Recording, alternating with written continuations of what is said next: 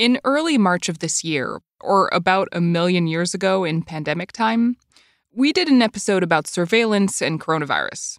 At the time, that meant turning our gaze to China, where the government was using citizens' cell phone location data to manage the pandemic. The idea that the US would use this surveillance technology to fight coronavirus wasn't something most people had considered. Casey Newton is the Silicon Valley editor at The Verge, and he says that changed really fast. Like, nothing should move that fast.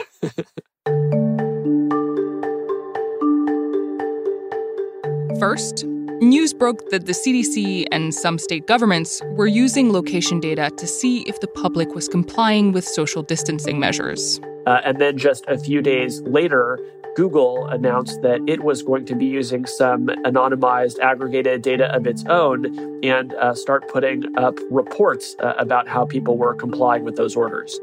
Were you surprised by how quickly things changed? Yeah, I'm always surprised when I write a column saying the government should do something and then it does it 2 days later. At this very moment, the US government is using location data from our cell phones to fight the pandemic. Today on the show, what does that mean for people living in the US now and after the pandemic ends? I'm Ariel Zimros. This is Reset.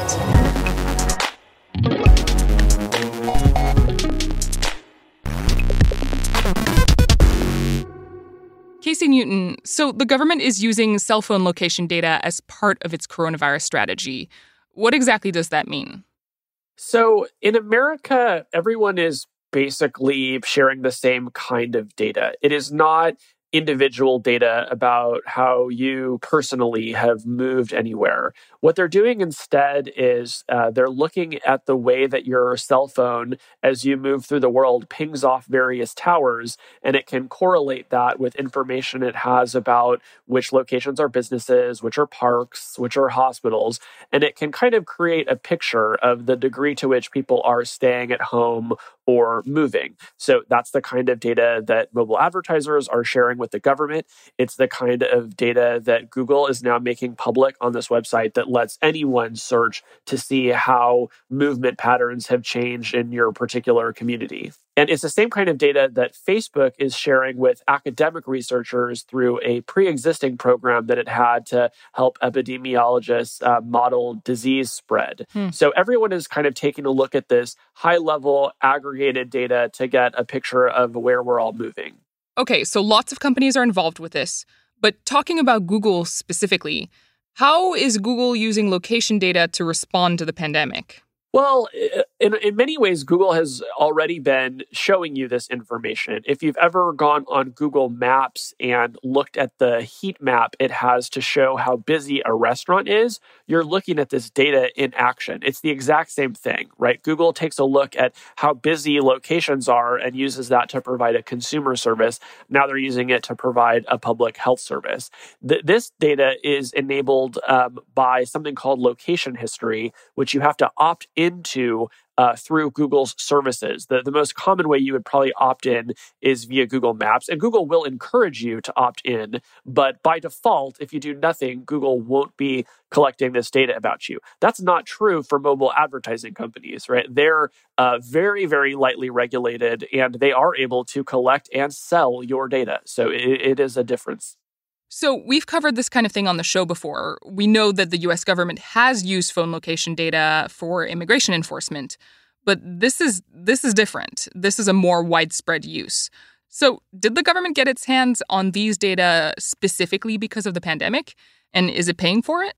It sounds like it did get the data after the pandemic started, and it's not clear whether the government is paying for it. But, there are some of these ad companies, like there's one called Unicast that just started posting this data basically on its own website as what, in what sort of felt like promotion for the company.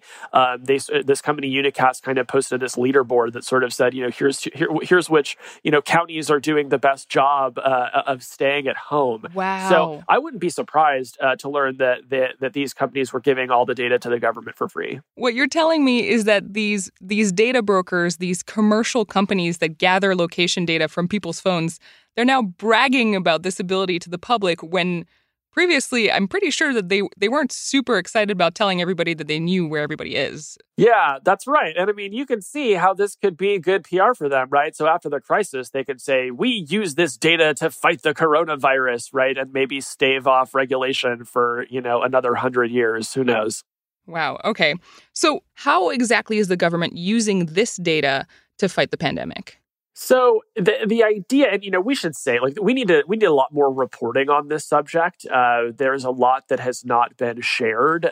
In fact, the federal government itself, to the best of my knowledge, still has not described this publicly. Okay. But what we have read so far suggests that the government is trying to build a portal so that federal, state, and local officials can analyze how the coronavirus is spreading around the country and hopefully stop it from advancing. So, one of the things it might show is which stores or parks or public areas still have a lot of people gathering in them. There is a density level in New York City that is wholly inappropriate. New York used this data and discovered that a lot of people were gathering in Prospect Park in Brooklyn. You would not know that anything was going on. And so then the authorities were able to go and post notices saying, hey, don't gather here. So it's that sort of thing. This might sound like a dumb question, but why are these kinds of data, this location data from people's phones, why is that better than just sending a police officer down there and, that person visually being able to tell that, hey, there are lots of people in Prospect Park in Brooklyn? So, I mean, that does seem like a great thing to do. I think the idea is that if you have a high-level view, you can detect high spots maybe more quickly than you could if you had police officers patrolling every corner of the city. And of course, in the case of New York in particular, you have a lot of officers who are out sick with the coronavirus. That's true. And so, I suspect we're going to see a lot of first responders forces being depleted by the virus, and it's going to put more pressure on these more data-driven efforts to kind of help direct the response. How important is this kind of data in the country's fight against the pandemic? I mean, it's not the most important thing, right? But in a global pandemic that has brought the economy to a crashing halt, it's okay to try lots and lots and lots of things, right? And I think location data is going to hopefully be one of those that helps us understand the spread and to monitor compliance with these stay-at-home orders that are really important to flattening the curve. So if you think of them as an enforcement tool for flattening the curve, then I think that's probably where they're most effective. And other countries are using phone location data as well, and some of them are using it in a more heavy-handed and invasive kind of way. Is this kind of surveillance working in other countries? Yes, it is working. And the more draconian the surveillance, the better it's worked. So the country that tends to get kind of top marks for handling the coronavirus so far is Taiwan. And in Taiwan, they're using location data to set up these electronic fences. So if you get ordered to quarantine because you have been exposed or you have the virus, you are registered with the system. And then if you leave your house or just turn your phone off, it will alert the public health authorities and you will get a call making sure that you are complying with that order. Wow. And as far as we can tell, that along with testing, contact tracing, and some other things has helped Taiwan really manage this crisis. For a slightly less invasive example, you can look at Israel, where they are doing something similar but without the fencing component. So if they find out that you have been exposed through their contact tracing efforts, they will send you a text to your phone ordering you to self-quarantine. It will say, hey, we have reason to believe that you've been exposed. You need to go isolate yourself at home. So that's another effort that we've seen so far. If it sounds like some of this stuff is actually working to fight this coronavirus, do you think it would work here too? To use the data that the government already has in this more sort of invasive kind of way? I think it could work to help contain the spread of the coronavirus. Yes. And, the more people who are sheltering in place, the better all of those measures work. And so if you use location data as a tool to understand whether people are complying or even enforcing their compliance, then yeah, I think you do wind up getting the virus under control faster.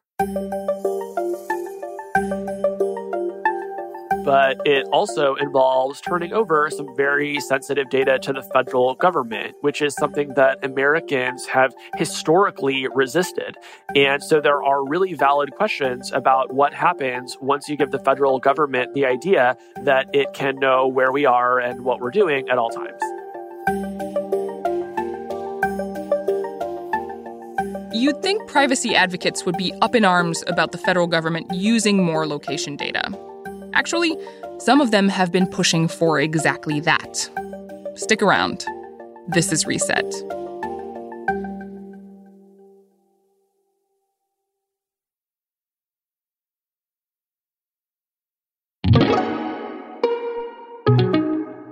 Casey Newton, Silicon Valley editor for The Verge. How are people reacting to the news that the government is using location data like this? Are privacy advocates responding the way they usually do to this kind of surveillance? So one of the surprising things about this is that no, that they're not. And some of the privacy advocates that I follow online have actually been rooting for the federal government to use location data in this way.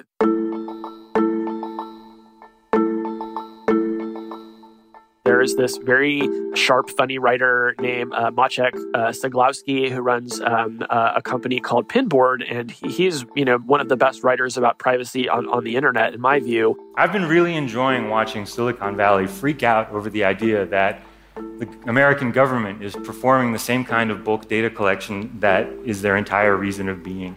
And he wrote a piece shortly before we learned that the government was actually starting to do this, in which he basically said, look, we have these, very invasive surveillance capitalism companies out there collecting all this location data. If we were ever going to use it for good, now is the time.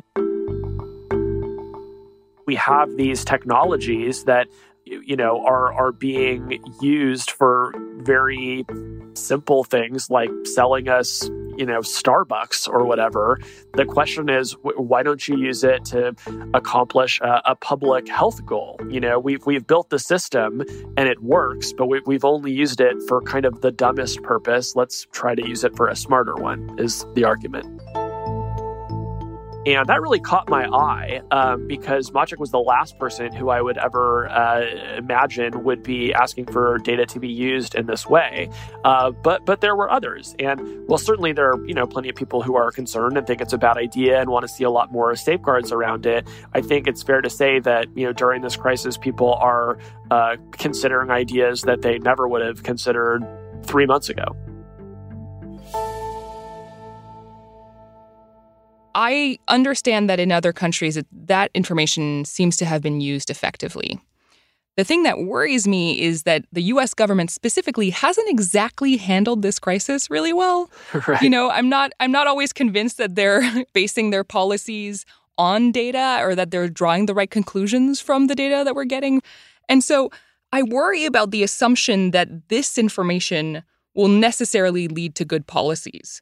Do we know if this surveillance info is actually informing effective coronavirus policies in the U.S.? Well, the one example we've really seen so far is this case I mentioned where it alerted police in Brooklyn to the fact that a bunch of people were gathering in a park. And, on the list of problems we're confronting right now, that's pretty small potatoes, right? But the question is, if you had a national portal that you could see where these hotspots were and kind of inspire a quick response to those areas, that could be helpful. But your broader point is basically, look, do you really trust this administration with this data? And I think it's a fair question. And one important thing to keep in mind about the United States response so far is that this data has been anonymized and aggregated, right? So the government can't say, hey, where is Ariel right now? At least not in this way. But they can say, hey, are people in New York generally staying indoors,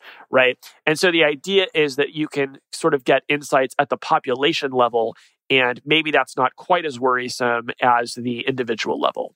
So what are the dangers here then? Yeah, I mean, I think that, there's questions about, sort of what happens next. As we noted, this is moving pretty quickly. It's moved without a real public debate. And that raises the prospect that as this crisis moves on, they will continue to find new ways of using the data that are potentially more invasive, right? We have laws in this country that do go a very long way to protect the privacy of our health information. And so I think you're going to sort of see a bigger debate once the country starts to reopen and some people are COVID positive and some aren't. And being COVID positive may be a requirement to, ride the subway, go to a grocery store or whatever. Right. Having built up immunity for it, you mean? Exactly. And so then how do we store that data, and who is that data shared with, and what are the potential misuses of that data? And then to the extent that they build up new capabilities to track our movements using our cell phones, are those going to just be permanent powers? Are they going to stop doing that at some point? If they have collected some data, will they purge it? Are they going to keep it forever? Right? So these are some of the questions that start to come up when you talk about collecting location data at a national level. So if the government wanted to do this responsibly, what could it do to protect our civil liberties while still using these data? So if you look at the way that some other countries have done it, they have actually devised ways to collect this data that are compliant with the General Data Protection Regulation, or GDPR, which was the privacy protecting law that the European Union passed last year. And help to manage issues like this. And so that, for example, allows people to request a copy of their data, that is on file. I believe the data, gets deleted after a certain amount of time. And the government is just very transparent and straightforward about how they're collecting the data, right? They're disclosing this. So those are all some things that the government could do, I think, to make people feel more comfortable about how this data was being used. This is all happening while the U.S. still doesn't have a national privacy law, right? What kind of impact do you think that's having on how the government is conducting itself? So not having a national privacy law is a kind of mixed blessing. On one hand, we don't have certain rights protected under a law, right? Like the right to know all of the data that your government has collected about you. But on the other hand, it does mean that the government can maybe move faster, right? Like when there aren't as many rules in place, it means it can try things. So that's why I think we're going to have to pay extra close attention to what it does here over the next few weeks and months.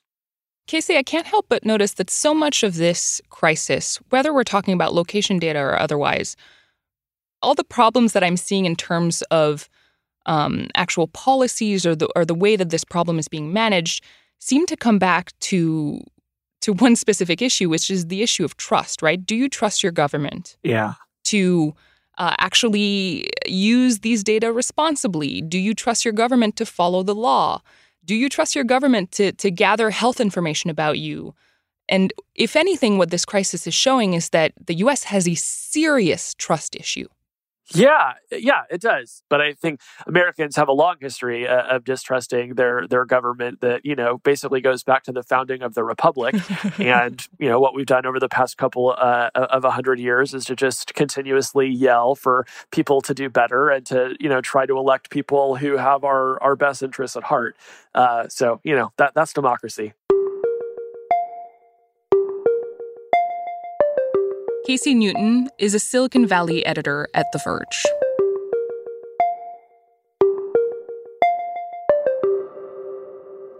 I'm Ariel Zimros, and this is Reset.